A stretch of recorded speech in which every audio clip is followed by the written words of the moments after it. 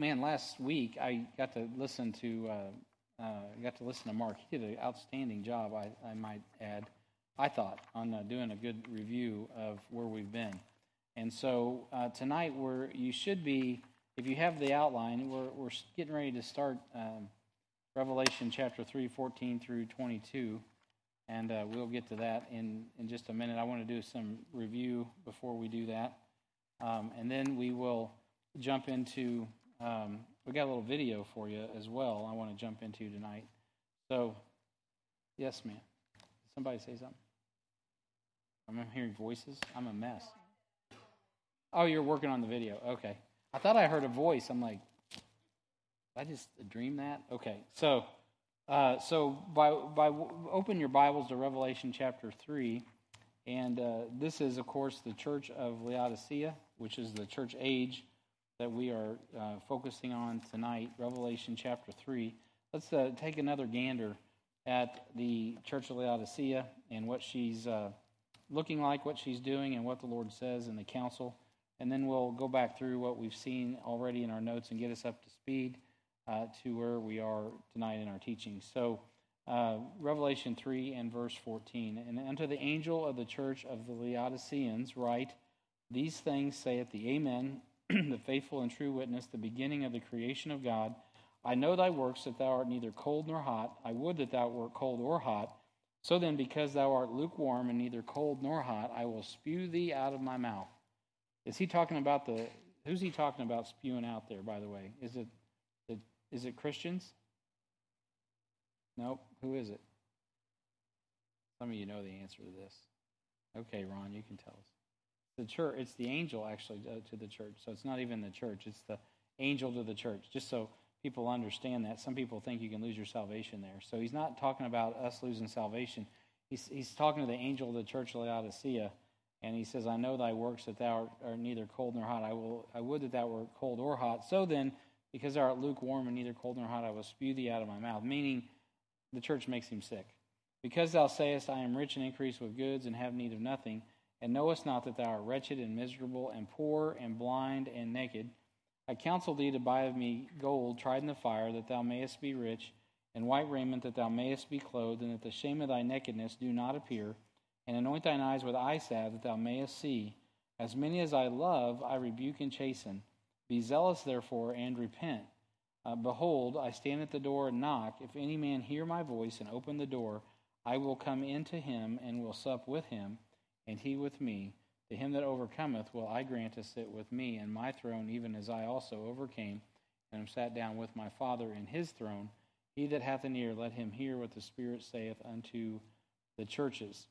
Okay, so this is a familiar passage. We've already covered it in some detail. So we're not up yet.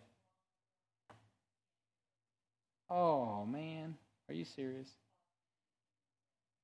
Oh, that's a bummer. Can we run it off? We probably can't pull it off of YouTube either, can we? So man, I wish I would. That really makes me want to stop and just go fix it. Okay, so. What formats it need to be in?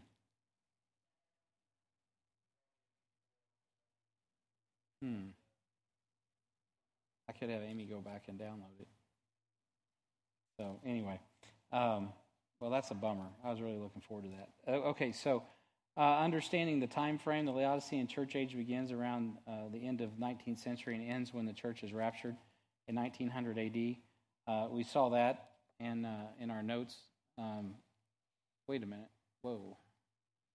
There we go. Hang on, let me back up. There we go. So we talked about the rapture, which this church age starts around 1900 and it ends at the catching away of the church, which is any day now. And then, because in case you're just jumping in, this will be on the front page of your notes. The Laodicean period marks the time of the closed door. Jesus is on the outside of his church, knocking, trying to get in. Totally the opposite of the Philadelphian church age, where the doors are wide open. God opens the door, no man can shut it. This is also a perilous time in the church history, and so and you have all the notes for that. We covered that.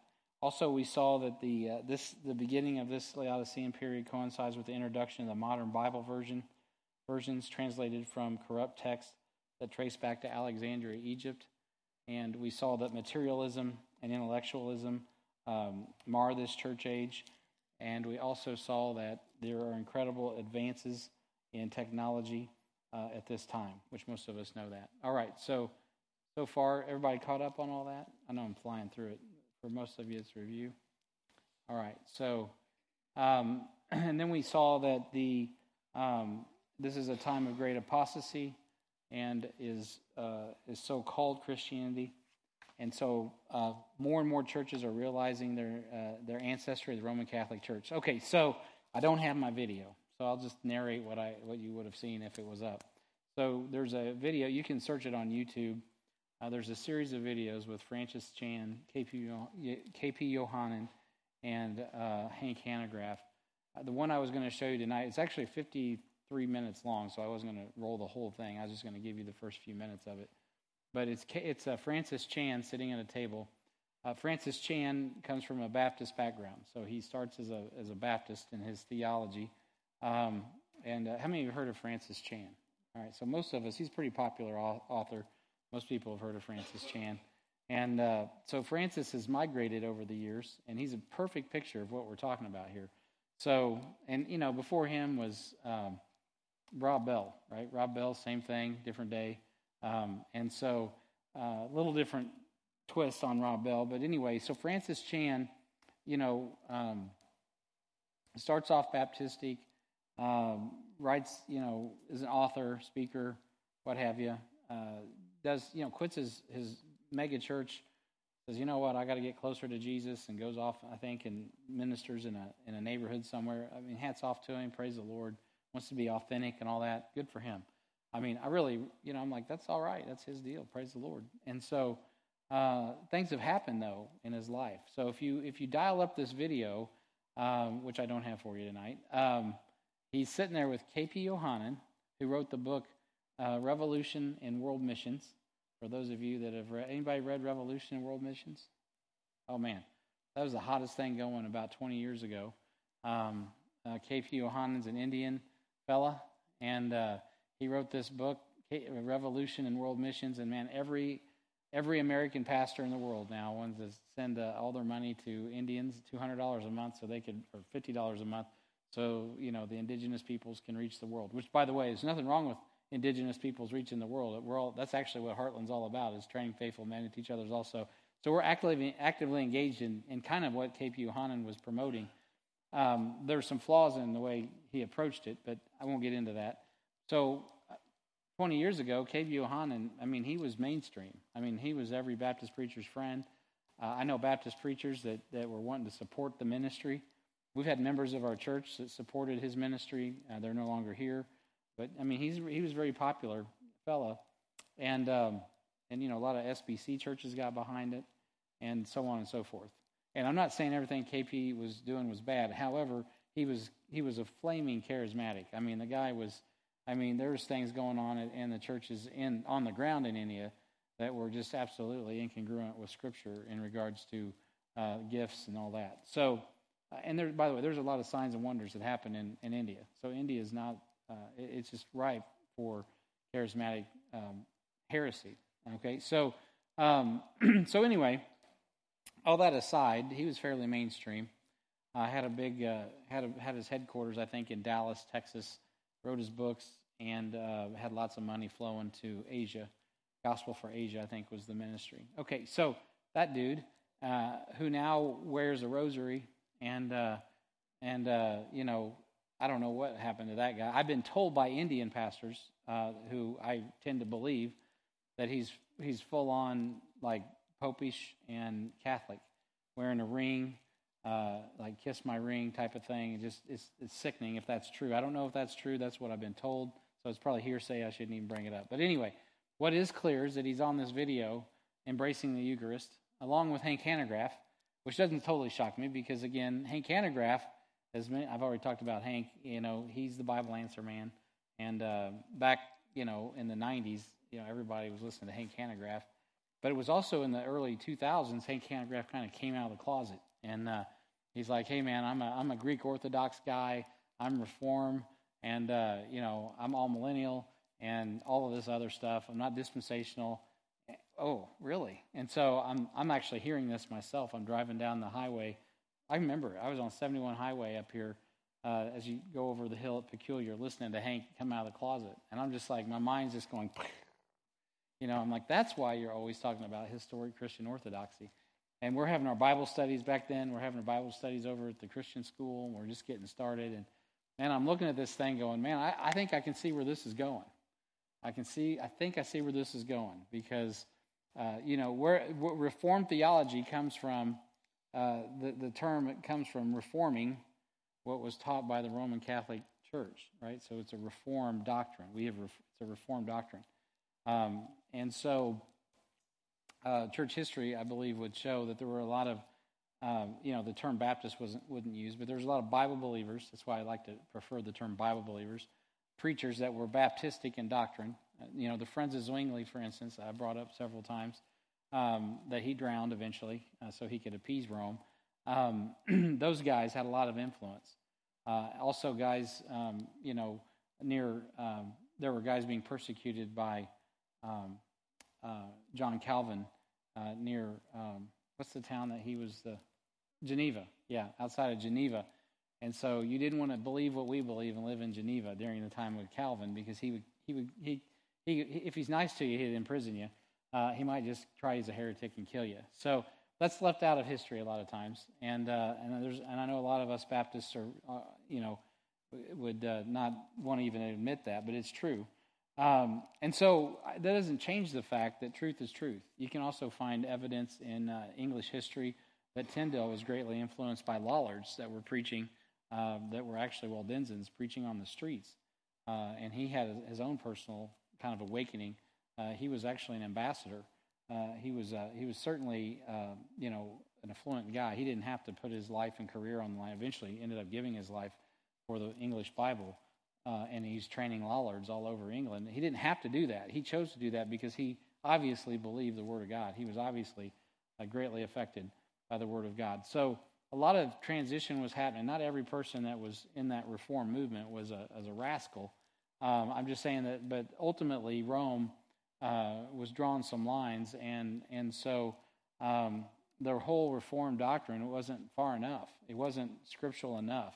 Even though they say sola scriptura, when it comes right down to it, when it came eventually, but by 1500, 1600, they're going back to infant baptism, right? They're going back to even the Eucharist, some of them. You have some stronger holdouts up in like Scotland, some of the Presbyterians and stuff that were more orthodox and more focused on the Word of God.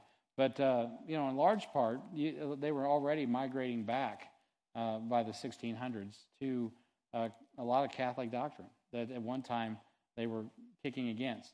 All right, so I hear Hank Hanegraaff. I'm driving down the road, and I'm hearing Hank Hanegraaff talking about historic Christian orthodoxy and espousing Reformed theology, and he's the voice for evangelical Christians on the radio. Or give me a break. So where's all that going? Well, again, I've told you this before. I just so happened when I got saved in 1987.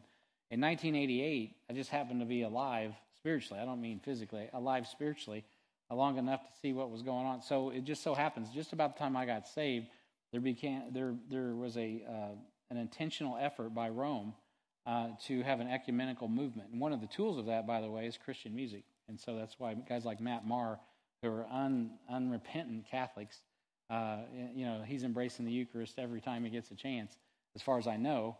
They have some of the better songs on the radio, right? And so the Pope comes out to Denver, and he has a youth movement, and so Rome is actively trying to engage, a coming home of sorts. And it wasn't long after that that the Lutheran Church agreed to share the Eucharist with Rome. And so I could see from 100. I didn't even have a lot of Bible sense, but I wasn't born yesterday. And so I'm watching all of this stuff just, from a distance, being a young Christian. And this is stuff that's on the news. It's easy for me to find back in the day because we didn't have the internet. And so I'm watching and checking all this out. Well, we had dial-up modems, but anyway, so I'm checking all that out, and I'm realizing that all this is going on. As a matter of fact, I had a friend that went out and passed out tracts. This is a true story. He goes out. Some guys know Bruce Shalappy.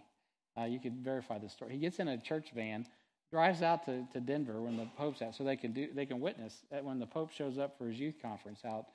This is probably in the late 90s, and mid to late 90s. Pope comes to Denver, and all the youth come, and this was John Paul, and he's exhorting them to take the gospel of Rome to the world or whatever. And on the way home, they get on I-70. I can't hardly believe this happened to these guys. Just as they're coming up I-70 there downtown, where Bartle Hall sits now, as you come up across the West Bottoms, there's those bridges that go across, I-70. Someone set a car on fire, pushed it off the bridge, and it lands, boom, right on top of their van as they're driving in from Denver. I know, isn't that crazy? And praise God, none of them got hurt. That's an amazing story. True story.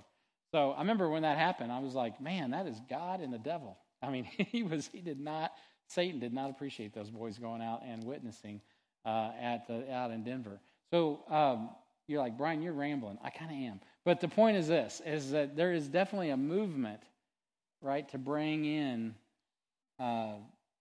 evangelicals under the tent, so to speak. And there has been for, some time. Now, if you would have went back to the early 1900s, I used to have a book, it was a Catholic published book on Catholicism before Vatican II in the 60s. And man, it was hardcore.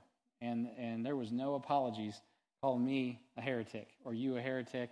And 1880s, to this day, by the way, the Inquisitions are in effect. And the Roman Inquisitions have never been repented of, right? So they're still in effect. They're still a valid form of dealing with heretics officially in Rome, in the Roman Catholic Church. And I know and I love Roman Catholics personally. I think Mark said that last. I agree. We got Roman Catholics that have been born again. I mean, I don't have any issues with Roman Catholics. I have family that may be watching right now. Grew up Roman Catholic, are Roman Catholic, whatever. I love Roman Catholics. All my Roman Catholic people know I love you. But at the end of the day, the church itself is wicked. And so, and it has been. And so, at this time in history, Laodicea is wishy-washy. So you get K.P. Yohanan, you get Hank Hanegraaff, and you get the evangelical Francis Chan sitting around a table.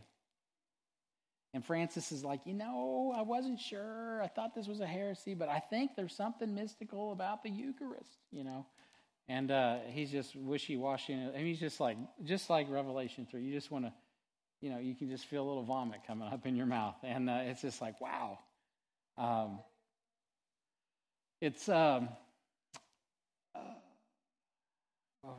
What was the name of that video?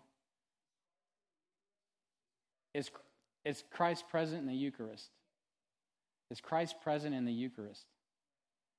And it'll be Francis Chan, KP. If you put in Francis Chan, KP Yohanan, and you can watch it for yourself, and you'll just see exactly what I'm talking about. But that is an example.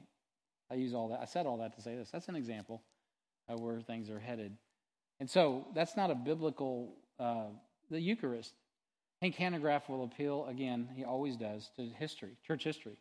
Well, Brian, if you knew anything about church history, nobody believed that the Bible was talking, that nobody believed that the elements of the Eucharist were symbolic. Everybody believed they were mystical for 1,500 years. This is a new thing that occurred at the Reformation. Oh, really? Really, Hank? How many Baptist works or people that were Bible believers, how many of them even had an opportunity to live? Do you know the Spanish translation of the Bible itself? It wasn't finished because the guy that was trying to translate it was under persecution so much by Rome in Spain that he couldn't finish the Bible. I mean, it wasn't easy. John Fox, he lost the Fox's Book of Martyr. He had to rewrite it. The people that held fast to the faithful word, man, they were under a lot of pressure. And so a lot of their works were burnt and destroyed. And certainly, you don't need any historical evidence. You have the Bible itself to teach you that those elements are symbolic. There is no such thing as the Eucharist and the mystical Jesus Christ becoming the bread and the blood and the wine, which is fermented in the Roman Catholic Church, becoming the blood of Christ. That's not even in the Scripture. But, they're the church, and when you have people in ignorance for 1,500 years, then you can say what you want to say with your mystical priesthood. And so, Hank, if you want to hang on to the mystical priesthood and all the things of historic Christian orthodoxy over the Word of God, you're welcome to do that. But at the end of the day, let God be true and every man a liar. The Word of God is the absolute standard for faith. And that, my friends, is what's lacking in Laodicea. It's not what Brian says. It's not what K.P. Yohanan says. It's not what Hank Hanegraaff. I don't care what Hank Hanegraaff says. I don't care what I think. What matters is, what does the Bible say? Thus saith the Lord God. And God gives men opportunities to understand the Word of God. The Holy Spirit of God's our teacher. The local church is given, by the way, to help in that, right? We have pastors, teachers. We're to instruct. Obviously, we need the local church. But at the end of the day, it is the Holy Spirit of God. It is the Word of God that trumps, right? He is supreme. And so,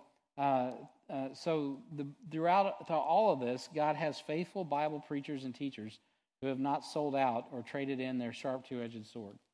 And today, I tell you guys, there's a lot. We're not the only church, right? There's a lot of churches. Jeff and I just came from the Certainty Conference. It's a good conference, and it's good to know there's other churches. I just had a pastor meeting this week, and one of the pastors that I hadn't seen him in years. We used to work together way back in the day. He's like, man, Brian, it is just so good that there's other churches out there. And he goes, I went back home and showed all my people in my Sunday school class all these different pastors, except for me because I didn't get a picture with him. But anyway, all these other pastors that believe what we believe, that hold to the faithful words we've been taught. We're not the only ones, right? Don't get that Elijah complex. There's nobody else. No, there's faithful people. There's all kinds of faithful people that haven't bowed the knee to Baal.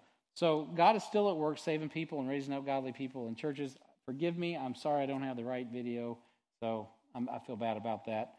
So you'll have to go look it up yourself, and you can see what I'm talking about. All right, so Revelation 3:14. Now let's talk about understanding the text. Let me get to my note. There we go, understanding the text. So again, we've looked at the text tonight. Consider the meaning of the name Laodicea. Now, in your notes there, it says civil rights. It could also literally, as it's quoted there, rights of the people. It is the sense that these rights are more important than God or God's will. And we could just park the car right there tonight, because there's a lot of truth to that.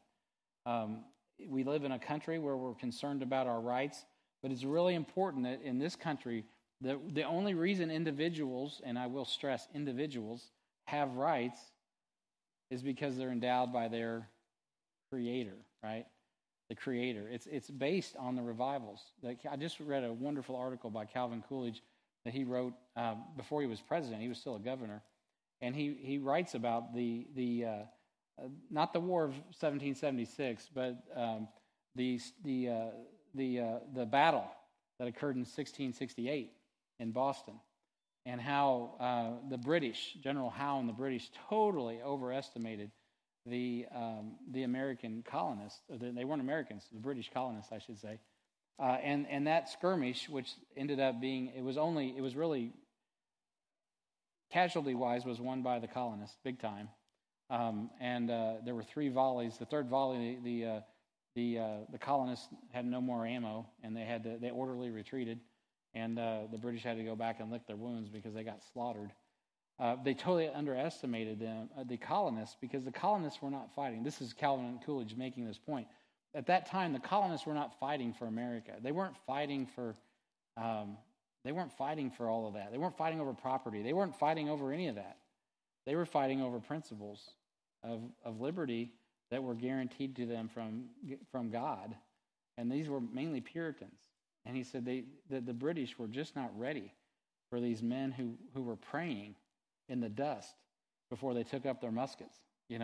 I'm reading this article by Calvin Coolidge, and I'm like, man, for a president to write like this is very eloquent and very, very good. And so I'm reading this history from Calvin Coolidge's point of view, and I don't even know a whole lot about him. Sadly, I'm not that astute on Calvin Coolidge, but At the end of the day, what he was saying was absolutely right. There were waves of Philadelphian revival that preceded the American Revolution. The American Revolution was only successful, if it even was successful, because of the Spirit of God that it was coming upon the people. That's why there was brotherly love and all of those other things that ended up erupting. And by the way, we quickly went back. That's why God had to send waves of revival. America is no, it's no picnic in this country. Americans go right back to like hogs to the, what's that saying in Proverbs? A dog turns to his vomit and a hog to the pigsty. But Americans quickly turn back. So God has sent wave after wave of revival even after that. And part of that was judgment on slavery, of course, in the Civil War, and then even coming into the late 1800s, early 1900s with not Ira Sankey, but D.L. Moody and those men. Who's the guy, the preacher that Billy Sunday? Thank you, Billy Sunday. Those are really probably the last great.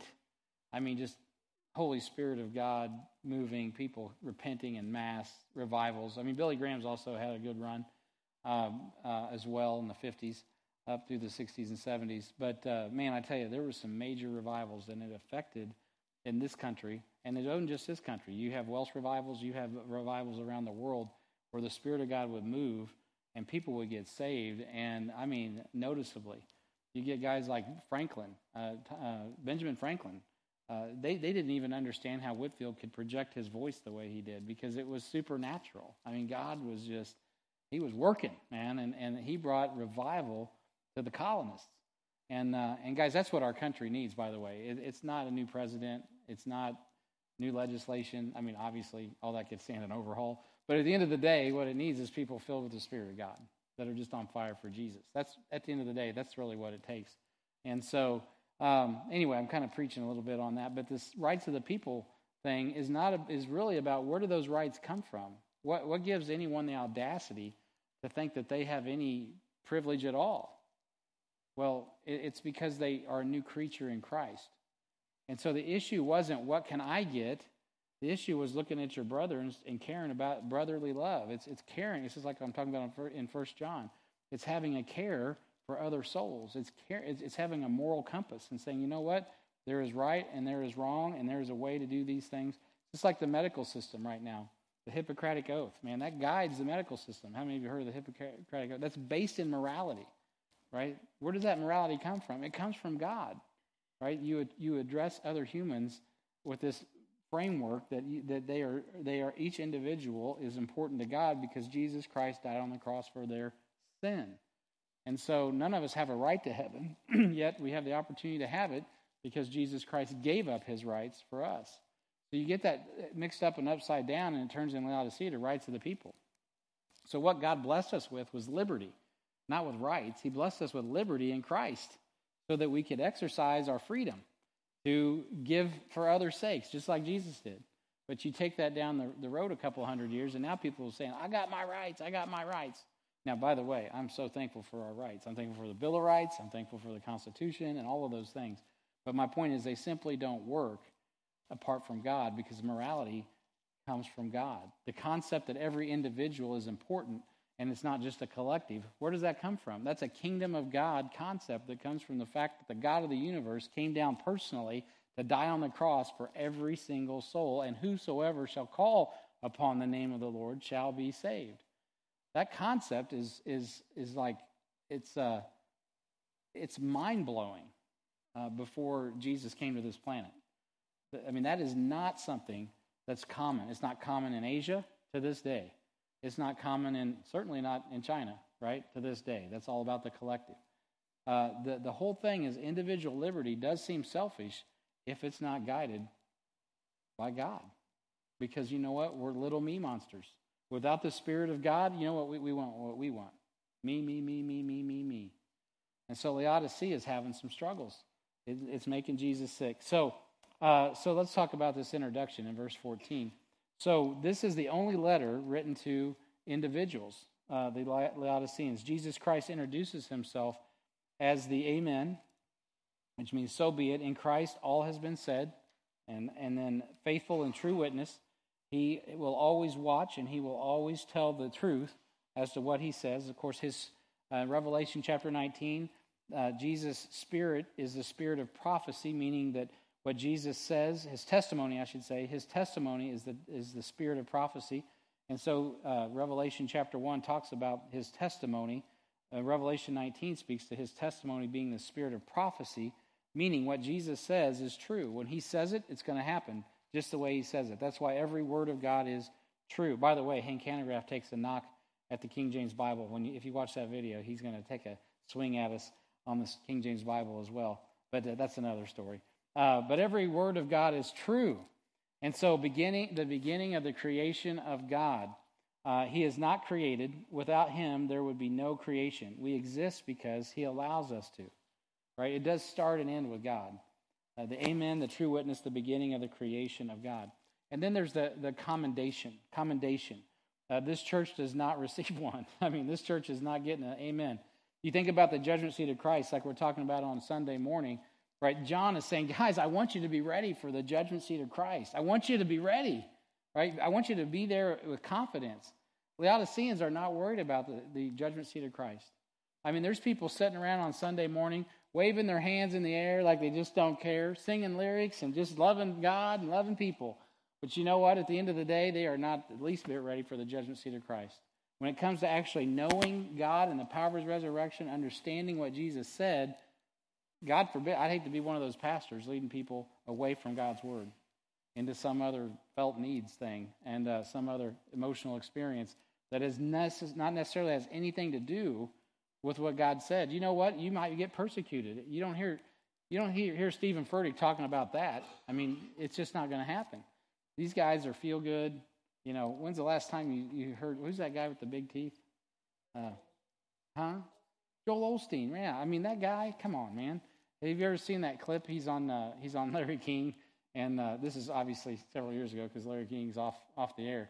And he just cannot bring himself to say there's a hell. I mean, he is just like, he's just twisting around. And Larry King, who's Jewish, you know, is the screws down on this guy, trying to pin him down. It is just, it's not really even funny. It's just sad to watch. It's just like, man, come on. It's just Laodicean. It's just sad. There's no commendation from God. No, well done, thou good and faithful servant. And so that's kind of sad in and of itself. Now, in verses 15 and 16, it says, I know thy works, thou art neither cold nor hot. I would that thou wert cold or hot. I wish you would be one way or the other. So then, because thou art lukewarm, neither cold nor hot, I will spew thee out of my mouth. Now, what's interesting, too, is you can see as we get closer toward the catching away of the church, that is that iron mixing with clay concept that you see in the prophecies of Daniel, and this confusion, right? We have gender. If you know what gender dysphoria is, it's a confusion over your gender. It's a confusion. It's a melding of, am I a guy? Am I a girl? Am I this? Am I? Well, there's this androgynous movement right now. Everything needs to be androgynous, and that's just not biblical. God created a man and a woman, right? Very simple, very clear. He have a purpose for all that. I know I'm preaching to the Amen choir, but it won't be long that when I say something like that, which is self-evident, both in creation and Scripture, then I'm going to be the guy doing the hate speech, right? So I'm the one that's a hater. Okay. Well, you got to decide. Are we going to just go along to get along, or are we going to stick to the Word of God? A lot of scenes are just going to go along to get along. They're getting a little wishy-washy themselves, getting a little lukewarm. And so they don't want to offend, so that they just don't tell the truth. Wait a minute. Am I ahead of myself? Okay. So I don't think I'm okay. Thank you. Anyway, so they are not fanatics, or they're not deadbeats, right? And Jesus is like, I wish you were one or the other.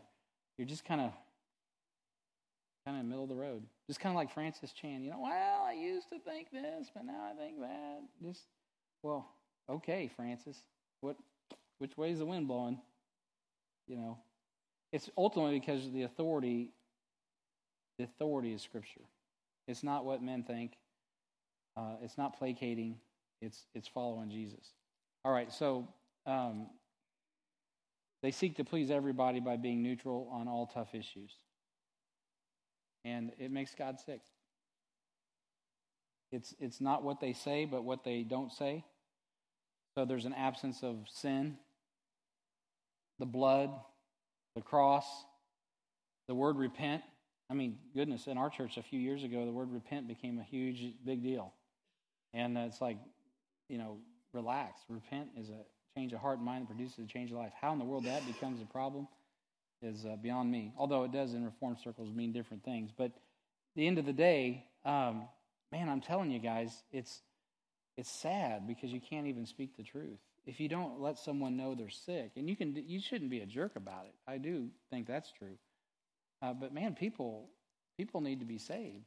If you go back, though, and you look in Jude and you see how Enoch was dealing, generations, by the way, before the flood of Noah, how he was dealing with the culture. They were so hardened against God that he left off all the niceties. And he says, hey, all you ungodly sinners in your ungodly sin are going to die. And in your ungodly this and that, and judgment's coming. I don't remember. Ron, you got that memorized? I don't have it. Rattle it off for me. So, the darker it gets, sometimes the harder the preaching has to get. 2 Timothy 4:2, preach the word like it's in season, even when it's not popular to do so, right? Preach the word, be instant in season, out of season, reprove, rebuke, exhort with all long-suffering and doctrine. Let's look at that verse. I'm just quoting it from my mind. And the things that thou hast heard of me among many witnesses, the same commit thou to faithful men who shall be able to teach others also. Am I in the right spot? No, I'm in the wrong chapter. 4. Preach the word, be instant in season, out of season, reprove, rebuke, exhort with all long-suffering and doctrine. For the time will come when they shall not endure sound doctrine, but after their own lust shall they heap to themselves teachers having itching ears. And they shall turn away their ears from the truth, and shall be turned unto fables. Now, this isn't people in the world. This is people in the church. Are going to get to where they just want to have their ears tickled. And they would rather hear a story than hear the truth of God's word. Give me something to tickle my ear. Of course, already with technology, people's time, attention spans, and ability to really tune in on anything of significance is shrinking. It used to be 45 minutes, then it was 30 minutes, and now it's, 5 minutes. Whatever someone's attention span will bear. So, their actions make God sick, of course. He spews them out, and they say they are something, but in reality, they're nothing. They're nothing. Right? That's what he's saying in Revelation chapter 3. But God wants them to be something. He goes, in reality, no, it's not that. They don't know that they're wretched. They don't know that they're miserable. They don't know. Think about it. They don't even know they're miserable. They don't know they're poor, they're blind, or they're naked. Now, where are they going to be wretched, miserable, poor, blind, and naked? At the judgment seat of Christ. That's when they're going to go, oops, I have no clothes. I have no glory to give to my Lord. I spent all my inheritance, like the prodigal. And of course, hey, God's going to receive them, but they're going to be received. Everything they had is going to be burnt, and they'll be saved, yet so as by fire. And so it's going to be obvious that they did not take this time in history, from the time of their salvation to the time of the catching away. They didn't take it seriously. They weren't really all in. They were playing games. And unfortunately, a lot of Christians do that. Their actions make God sick. They say they're something, but they're really nothing. They think they have God's blessing because they have plenty of material wealth, and they have their needs met.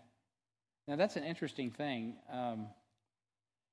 When I can see the shift. I've been saved long enough now that I've seen that happen. When I was a young Christian in the early 90s, now I'm going back further, late 80s, early 90s. I heard the book of Revelation being taught, and at that time the economy was hot. It wasn't as dark in the world as it is today. Even when bad things were happening, it just wasn't like it is today. There's a negative Nancy, cloud over everybody today. There's just not a lot of joy, hope, just I don't know what to call it, tenacity. Kind of a lot of just throw up the flag and wave it. Hopelessness is a good word. There's a lot more hopelessness today than there used to be back in the day. Am I right, folks that are older? Right? There's just not the optimism. So back in the day, people were, by nature, were just a lot more optimistic. And so in the preaching, you would hear it. You would hear Revelation, and it just didn't, back then, it just didn't look, you couldn't it was harder to bring the events of Revelation, into where we were living in the 80s. And so, if you go back and look at Thief in the Night and those old movies, it's fun to watch them now because, hey, they were working with the information they had at the time. It was cool. But now it's so much easier to see what's really going to be going on. So you work with the context. So back then it was like, we were kind of working in the wealth and there may be big revivals before the rapture. There might be, the Bible says there'll be a falling away. And there's going to be, it just didn't feel like that in the 80s. Because churches were getting big buildings, big this, big that, lots of money in America. Not around the world, but in America, lots of money. So I remember that kind of trying to assimilate some of those, not me, I wasn't preaching yet, I was listening, but I could see the preachers trying to reconcile all that because they're saying the rapture could happen today, and what we're really saying is it doesn't really look today like it does, like the Bible says it's going to look. The good news is, beloved, is it looks a lot more like the Bible today before the rapture. So be encouraged because it definitely could happen today. Yes, ma'am. Oh, wait a minute. Kim, we're going to get you on the mic. Hot mic. Does this set of verses strictly refer to saved people that aren't following the Bible, or is it also for those who are maybe think that they're saved, they're going to church and they're doing all these things, but they're not necessarily Are you saved? referring to 2 Timothy 4? Yeah. Okay. Yes. The answer is yeah. It doesn't, obviously in the churches there's a mixed multitude, so not everybody is born again. So there's obviously increasingly probably lost people sitting in churches that, but they don't make up the church. Saying that the people, that when you got to the judgment seat of Christ, you would have to answer for that. And obviously, right. If you're a carnal Christian, you would, but right. But it would be completely different if you weren't saved to begin with. If you're not saved, right? Actually that's a good point. The fact that you can assimilate with saved people and not know the difference is a problem. Although it's always happened. I mean, Judas hung out with the apostles the whole time. So I don't want to, there wasn't anything wrong with Jesus' ministry. But at the end of the day, yeah, I mean, there's always going to be a mixed multitude. But at the end of the day, Paul is talking to Timothy. He's a pastor, and his charge is the church. So primarily, he's not talking about the temperature of the world. The world's always against God. There's a world system. 1 John, we talked about that. There's a world system. But it's affecting the church. Certainly, though, there's lost people in the church that go along with it. There's more lost people of the world infiltrating the church and pretending that that's church versus. Oh, yeah. There's more. I don't think that guy made the tape. So the point was, she says there's more of the world assimilating with the church today than perhaps that we've seen in the past. I don't know. I don't really know if that's the case or not because I don't know all things. God does. But I definitely know why that is the case because, starting in, with evangelicals after I got saved, is when the movement so Baptists historically have been separatist, holiness, not in the same sense as your Methodist holiness, which is more of an ascetic earning favor with God by being holy, but being a separatist from the world. That's a historic Baptist tenet, and you can't help it because the more you preach from the Bible, the more you see that we're in the world, but we're not of the world.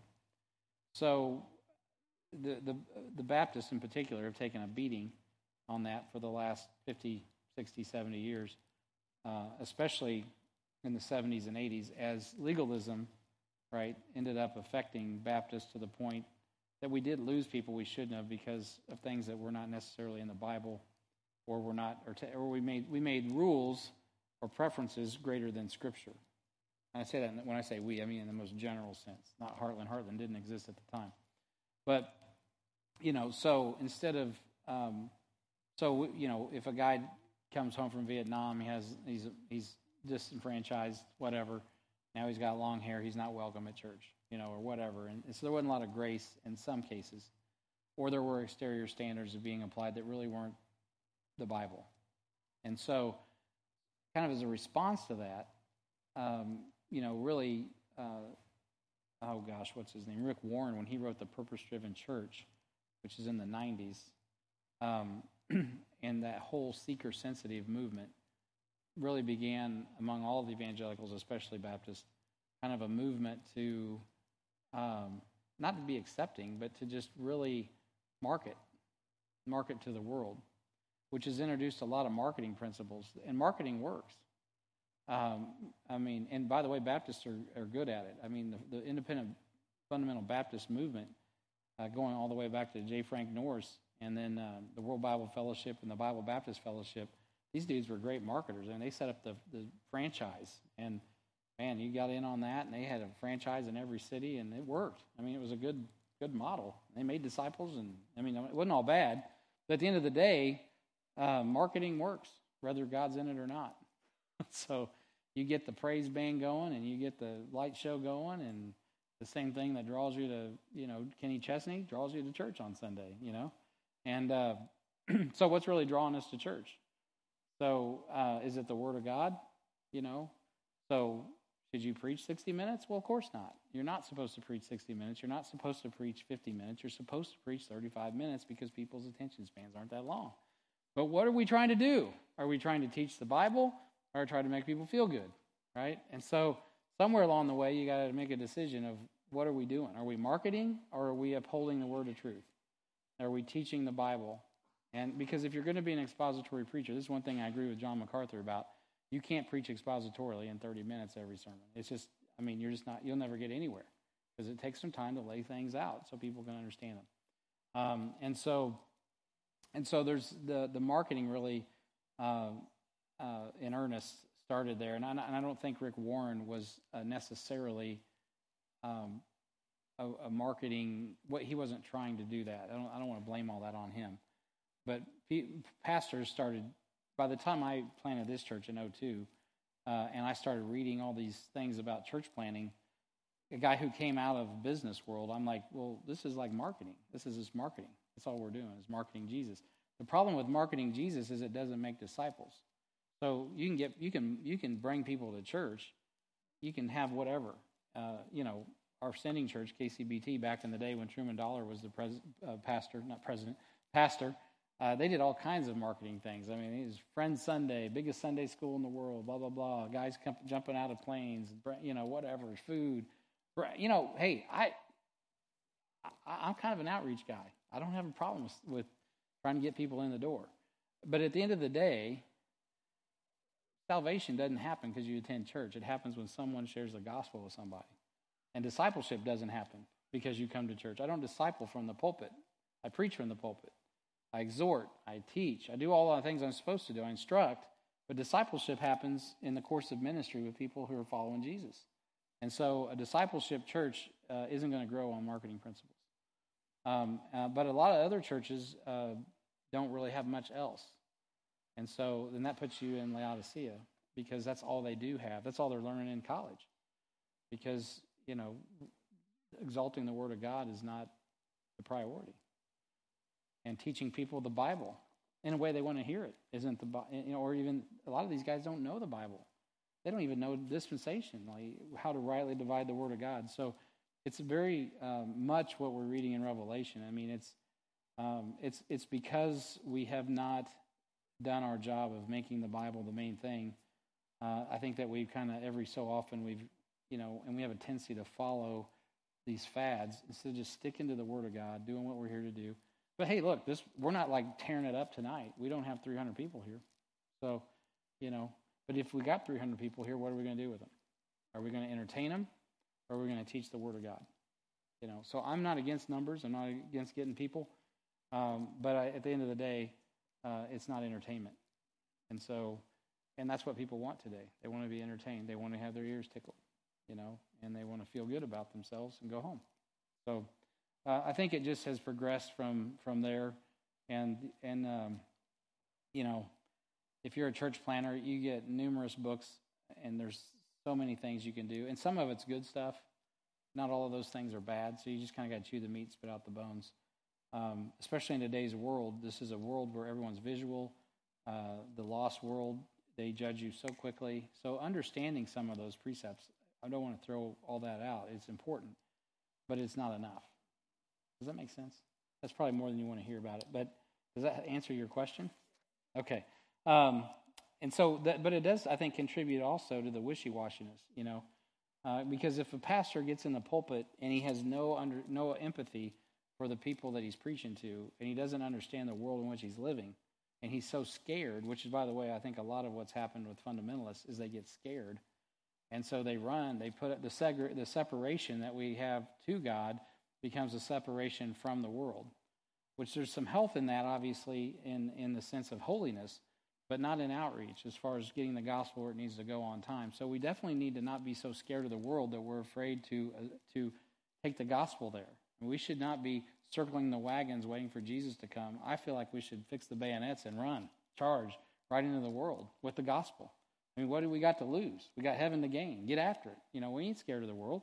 And so there's definitely a difference in the mindset, and that's kind of church to church, pastor to pastor, and group to group on how that is. You'll find a lot of Baptists are definitely circle the wagons. It starts with the family movement in the 90s, which this is all pertinent, by the way, to what we are talking about with Laodicea. So I'm not really just talking, randomly here, because how do we get to this wishy-washy place? Well, James Dobson comes out. He's a psychologist, right? And by the way, James Dobson, again, it's not that it's bad, right? It's not that it's really good. It's just, okay, James Dobson, His testimony, his dad, he was airing, and his dad says his dad was a pastor, evangelist, speaker, and his wife calls up and says, hey, Jim Sr., your son's out of hand, and I can't control him anymore. Dad quits the ministry, takes a little pastorate somewhere, and invests in James Dobson, his son, so his son can be something. And you know what? James Dobson's a good man. And even though a lot of my friends would say he's terrible and all that, but, he's a good man. And he's written some good stuff, and, he's got some good stuff. But he's a psychologist at the end of the day. And so in the 90s, all the churches, and some of you guys were around to remember this, what it's all about? Protect your family. Protect your family. Not equip your family. Protect your family. Protect your family. Which, again, is there anything wrong with protecting your family? Of course not. I want to protect my family. But at the end of the day, when I became a pastor here, I was really faced with this because our congregation, we had these public school peeps, and we have these private school peeps, and then we have these homeschool people, right? So you have all these cultures, and which I'm great. I think we should. You know what? They're your children. You educate them however you want to educate them. That's what your responsibility is. And of course, right now, I might recommend homeschooling. But at any rate, now might be the best time to homeschool. However, though, you don't want to create a culture where you're afraid of the world, right? And I'm not saying you should put your kids in. Today, it is not what it was even 15 years ago, even 10 years ago. And so, but at the end of the day, you can't be scared. Circle the wagons. Right? It's kind of like the New Baptist separatists. You can be cool. It's all about focusing on your family and let the world go to hell in a handbasket. And so it's just a balance both at an individual level, a family level, and then a church level. And so there has to be a balance between accomplishing the mission of God and the power of God for the glory of God versus your own self-interest. And definitely throughout the last 30 years or so, there's been a lot of Christian self-interest. If you look at it, and this became apparently clear to me in the last, as Samuel was born, we didn't have the internet streaming like we have today. So if you wanted to watch VeggieTales, well, you had to go to the market to get VeggieTales. And VeggieTales was out there for everybody to see. Just like when I was a kid, you were going to have to scroll across Billy Graham or Jerry Falwell, whether you liked it or not, on your way to go to WW whatever wrestling on Sunday morning. I was going to have to see. If I wanted to watch my wrestling program, I was going to have to watch Jimmy Swaggart. That's just how it was, right? We all have this big all these messages were coming at you across the board, right? So Rufus R. Jones, The Freight Train, I was looking for him, and Bulldog Bob Brown, but I had to listen to the gospel, right? Because it was out there. That's just how it was.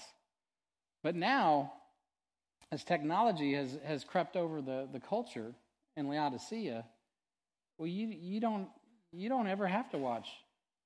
You don't have to watch. You don't have to flip by Andy Stanley. You don't have to go by Jimmy Swaggart.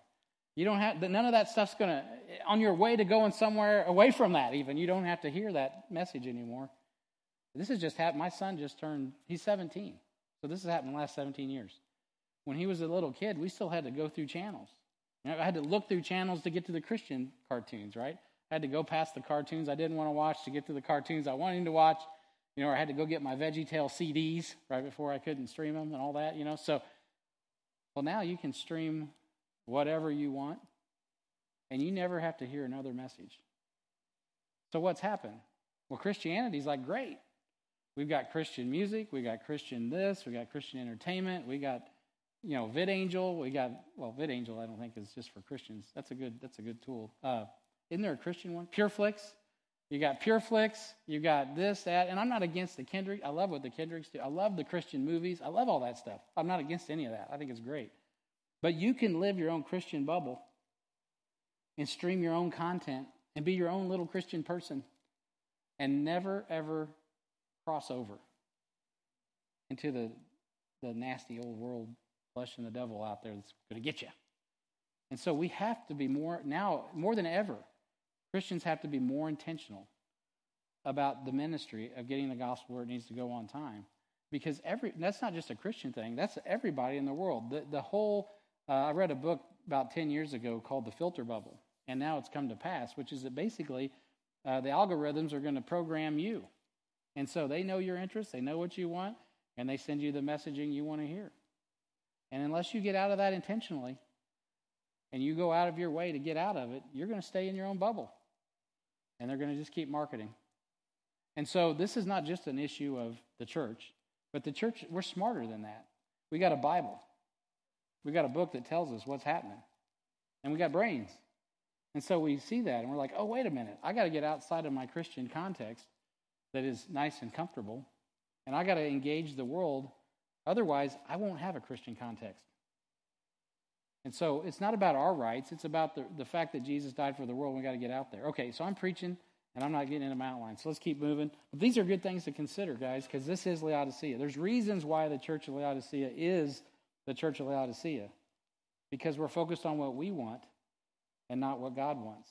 And there's also becoming more and more barriers to get what God wants done, because technology is it can work for you, or it can work against you, but you got to be wise to it so that you don't get caught in a filter bubble. All right, so they think things are great, but compared to what God says, things are rotten and spoiled. And that's how that can happen, because you can get yourself in a bubble like, man, we're doing great. But when you look at the world, there's 6 billion people, 7 billion people. How are they doing? Right? Are we doing great? You may have to dig to find out how the rest of the world's doing, because it may not show up in your web browser. Right? Find out how things are going, really. Okay, so there's the condemnation. Let's see, I got to get through this tonight, don't I? Did we start next week? Does that start the child rearing? See, this is what is today, the 13th? Okay, I think we start next week. Okay, so, let me move along here. So the characteristics of Laodiceans are found in 2 Timothy 3, 1 through 3, lovers of self, all about me, covetous, consumed with stuff, keeping up with Jesus, boasters, proud, blasphemers, disobedient to parents, unthankful, unholy, without natural affection, right? No, not sociable, unloving, truce breakers, refuse peace or reconciliation. Boy, does that not describe where things are going today? Yeah, man, I'm so thankful for HBF, by the way. I got to just throw a shout out to HBF. This is a peaceable church. And I don't care if you've been vaccinated. I don't care if you've been unvaccinated. You know why? Because you're a child of God. That's what matters around this building. And so don't allow the devil to divide you up. I love Midtown. They did a great job. They're a very eclectic, diverse congregation. Man, that whole summer last year with all the rioting and stuff, they could have tore that place up. But by God's grace, God was able to keep them together around the Word of God. That's what pulls us together is Jesus. But I tell you, it's a time of where people refuse peace and reconciliation, and we are ministers of reconciliation. Also, false accusers, which are slanderers. They speak behind people's backs. Incontinent, there's no self-control. Fierce, they have authority issues. Despisers of those that are good. Traitors, heady, which is rash and and reckless. They're high-minded. Lovers of pleasures more than lovers of God. Revelation 4:11. That's what it's talking about.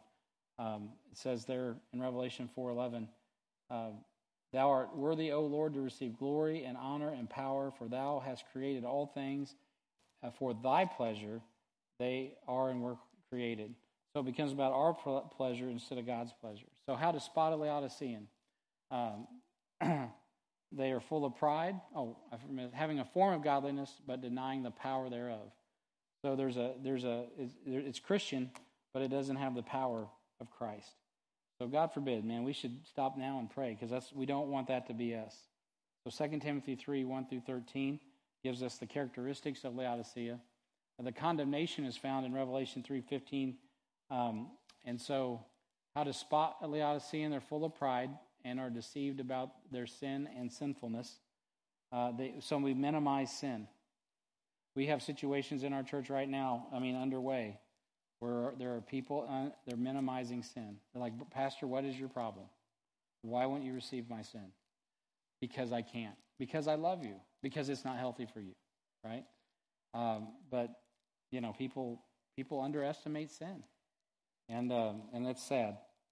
They think they can love God and money at the same time. You can't have God and mammon. You love the one, hold the other. Hate the one, despise the other. Can't serve God and mammon. You can't do it. Money has to be to God, right? That's why tithing is so important. I just talked to my kids about this, my daughter the other day. When you get $10, first buck needs to go to Jesus, man. That's just a good pattern, good habit. They think they're worshiping God while in the process of robbing him. Oh, man, that's scary. They think they're worshiping God while in the process they're robbing him. They think they know God's purpose, yet never lead anyone to Christ. Hey, that's a good. How many of us have led people to Christ? And you know what? That's a good question. And not just like, have I ever? But hey, this week, have I led anyone to Christ? I haven't. That should convict my heart. Who have I witnessed to this week? Who have I tried to witness to this week? Who's burdening my heart? Just practical stuff. Just evangelism itself will try your heart. What if we really care about the things Jesus cares about? How can we make disciples and not care about evangelism? What kind of disciples are we making? Remember, Jesus told those apostles or the Pharisees, what do? You travel all over the world to find one disciple, and then you make him tenfold the child of hell that you are. The real issues are not really being brought across into the discipleship realm. And so this good discipleship should be good evangelism. And so they are convinced that they are living a godly life even though there is no persecution. No persecution. Yea, all that live godly in Christ Jesus shall suffer persecution. I think in this country especially, we should get a good taste of that. I would think that unless we're living in the bubble, if we're out there doing it, you know what? Someone's going to shut the door in your face. Someone's going to say, you know what? I don't appreciate the good news of Jesus. You don't have to be stupid about it. You shouldn't be offensive just with your nature. Actually, it should be quite the opposite. We should be very winsome. We should be gracious. We should be kind. We should be loving. The fruit of the Spirit, love, joy, peace, long-suffering. Excuse me. All that should be a part of our life, and it should be on display. But even in that, you know what? As we're reading in 1 John, the world hates God. That's just what it boils down to. And so they're going to hate you because they hated him first. They have no need to trust God because they themselves have provided everything. Oh, man. I was just sharing with a pastor this last week, a missionary, my times even here at this church when I was a pastor. And I'm like, somebody was wanting to help me out. And I'm like, oh, no, I got it covered. Coming out of the business world, I'm like, I got it covered. I've got a part-time job. And, man, he just kicked my rear on that one. You know what? You don't provide for anything. God takes care of all your need, according to his riches and glory by Christ Jesus. So they are confident and satisfied with their spirituality, don't want to grow, don't want to go. I remember when we first started the church, it blew my mind. we implemented discipleship, and I'm like, we're having troubles with some, because discipleship, to teach in the church here at this church, if you want to teach, discipleship is a must. You don't enter the teaching realm without going through D1, which D1's not meant to. It's not super rigorous. It's just a basic entry level, Bible study, basic doctrine. So we implement that, and I'm like, man, we're having a hard time getting people to work in the children's ministry and getting them to go in ministry. I found out there were some people that didn't actually want to get discipled because they knew it would open the door to ministry. And I was like, what? What world am I living in? They love church. They just didn't want to do anything. And I was just like, oh my gosh, I don't even know what to do with this. So I preached 1 Corinthians, 2 Corinthians. Okay, so anyway, that was crazy. I'll never forget that. So they think lukewarm is good. Just middle of the road's good. They don't call it lukewarm. They say balance. I think I said that 3 times tonight. Balance. So they say it's balanced. They're afraid of fanatics, for sure. Harold Henniger and those guys, I think it's Harold Henniger, maybe it wasn't, but one of the independent funding guys, I saw this in a book I was reading. It blew me away. This is in the 50s. You got an independent funding Baptist out there in Canton or Akron or whatever, standing in the middle of the highway, doing a photo op, I might add, for marketing reasons. But he's out there in front of this beer truck. He stopped out on the interstate or the highway, and they shut down the beer industry one Sunday. He's like, we're not going to have this going on Sunday. And these preachers are out in the middle of the highway stopping beer trucks. And they're shutting down the beer runs in Canton or whatever, which, by the way, is controlled by the mob. And they did it. I mean, these dudes they came from a different cloth.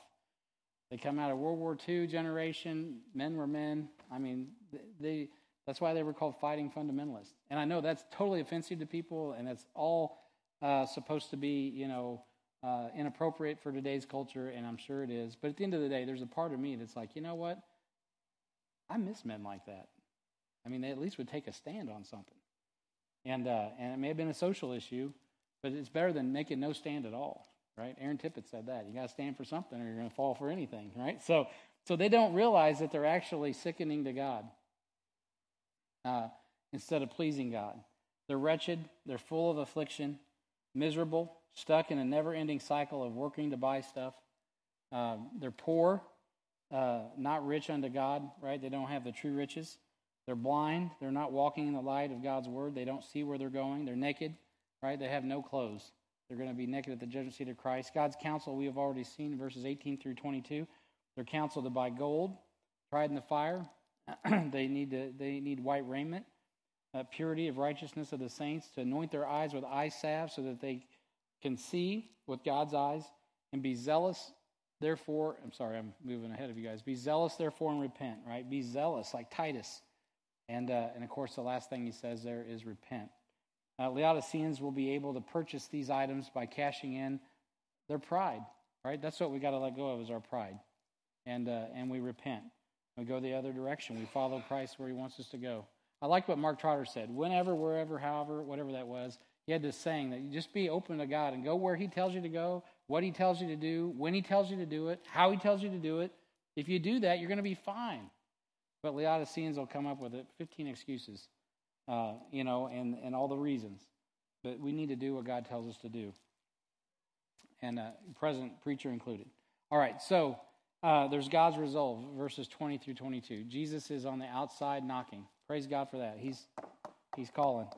The door must be open from the inside in order to let Christ in. This is an internal conflict.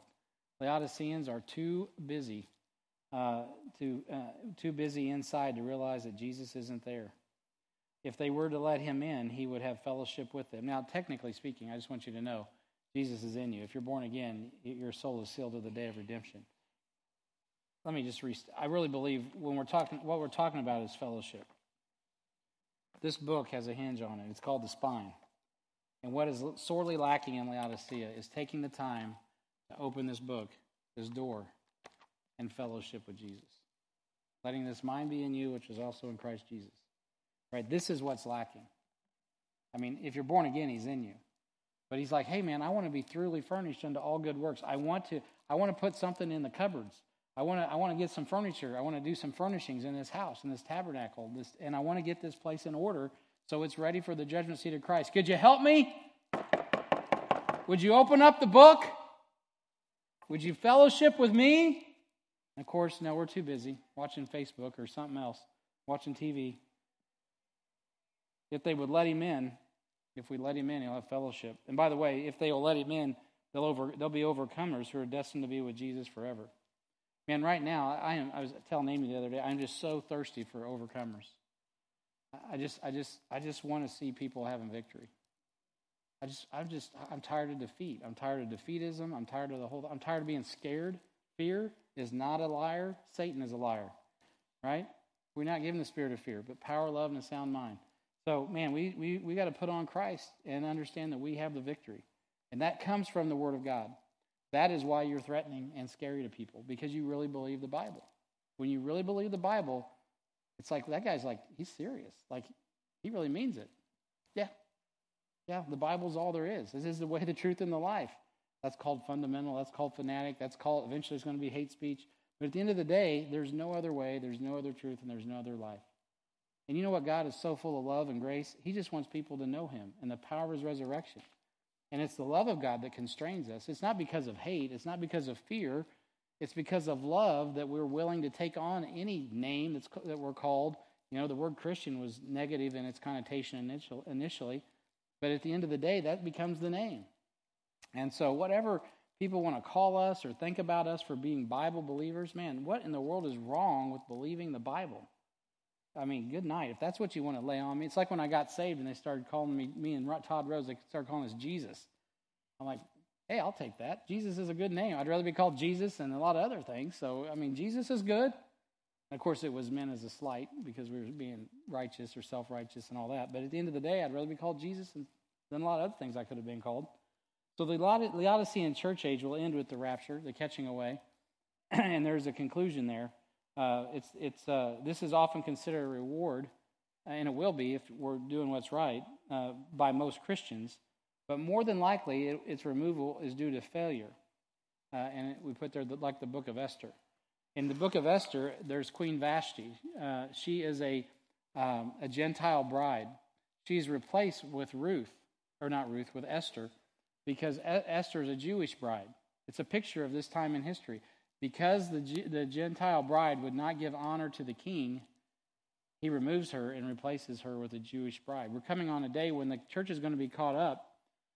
And certainly for those that have overcome, the judgment seat of Christ will be successful. They'll have raiment that's white. They'll have a crown of glory. They can throw at the Lord Jesus Christ's feet. They can give him the glory and the honor. And there will be an evidence that they were living their life for him and that his power was working in and through them. And it will be wonderful. But for many Christians, they'll be naked and ashamed. And everything that we see here is going to come to pass. And you know what? That's why Queen Vashti got taken off the throne, and Israel will be put on the throne, the Jewish bride. And so that's what the book of Esther is all about, is that transition in the kingdom. So perhaps the most difficult thing to understand about this period is the fact that we're Laodiceans. We want to be Philadelphians, but the reality is oftentimes we are Laodicean in the way we act, in the way we think, in the way we conduct ourselves. So we must constantly seek to line up with the Scriptures. If you want to combat this, the only way to combat it is to open the book personally and overcome daily time in God's Word. It's the only way. Guys, I've been doing it for 30 years. And I tell you what, I need it as much tomorrow morning as I needed it the first day I got up after my salvation. Every day, guys, fellowship in the Word of God, following God faithfully. I like what Sam Miles says. Read this book until it reads you. Sometimes you're reading the Bible like, I ain't getting anything. Keep reading it till it reads you. You ever get in the Word of God in the morning, and then all of a sudden that God is speaking, and you know He's speaking, and then you're like, okay, Lord, whatever, whenever, however, I'll do what you tell me to do, how you want me to do it. We must always do what God says. Oh, man, this is a big one. Instead of just talking about it. Right? We can't just talk about reaching the world. We got to pony up this Sunday. We got to go out and we got to take it to the streets. We got to invite people to the harvest party. We got to come to the harvest party, not just to entertain our children, which is a great thing to do, but come to the harvest party ready to engage with people, ready to talk to people, ready to build relationships, ready to ask God, seek God. Hey, God, could you open up a door here for me to share the gospel? I mean, that's what it's as simple as blocking and tackling for Jesus. opening our mouth and talking about who Jesus Christ is, what he's done for us. And you know what? If we're living in Laodicea, there's not a lot to report. But when you're living for Christ, there's all kinds of blessings to talk about. Who was I just talking to this week? They were just rattling off all the blessings that God has blessed. And they really were in a bad way. And they were telling me, you know what? In spite of this, God's done this for me, this for me, this for us. And he's so good to us. And you know what they were doing? They were choosing to glorify God in the midst of their difficulty. The sad thing is the pastor can't remember who it was. But God knows who they are. And what I remember is them glorifying God. And I think that's beautiful. So, man, by God's grace, may we be a Philadelphian church. And the only way to be a Philadelphian church in a Laodicean age is to have a love for God's word. And guys, that's where it's at. We got to love God's word and clutch it. Hold fast to the faithful word as we have been taught. And love souls. Love souls enough to get the gospel where it needs to go on time. As a church, we got to be serious about the mission. Oh, can't fly? Well, let's get on a boat. We'll get in a canoe. I don't know. But we got to get the gospel where it needs to go on time. We just got to do it. There's no discharge from this war. That's what Jesus said to do. That's what we're going to do. Amen? I get fired up talking about this. Let's pray. Heavenly Father,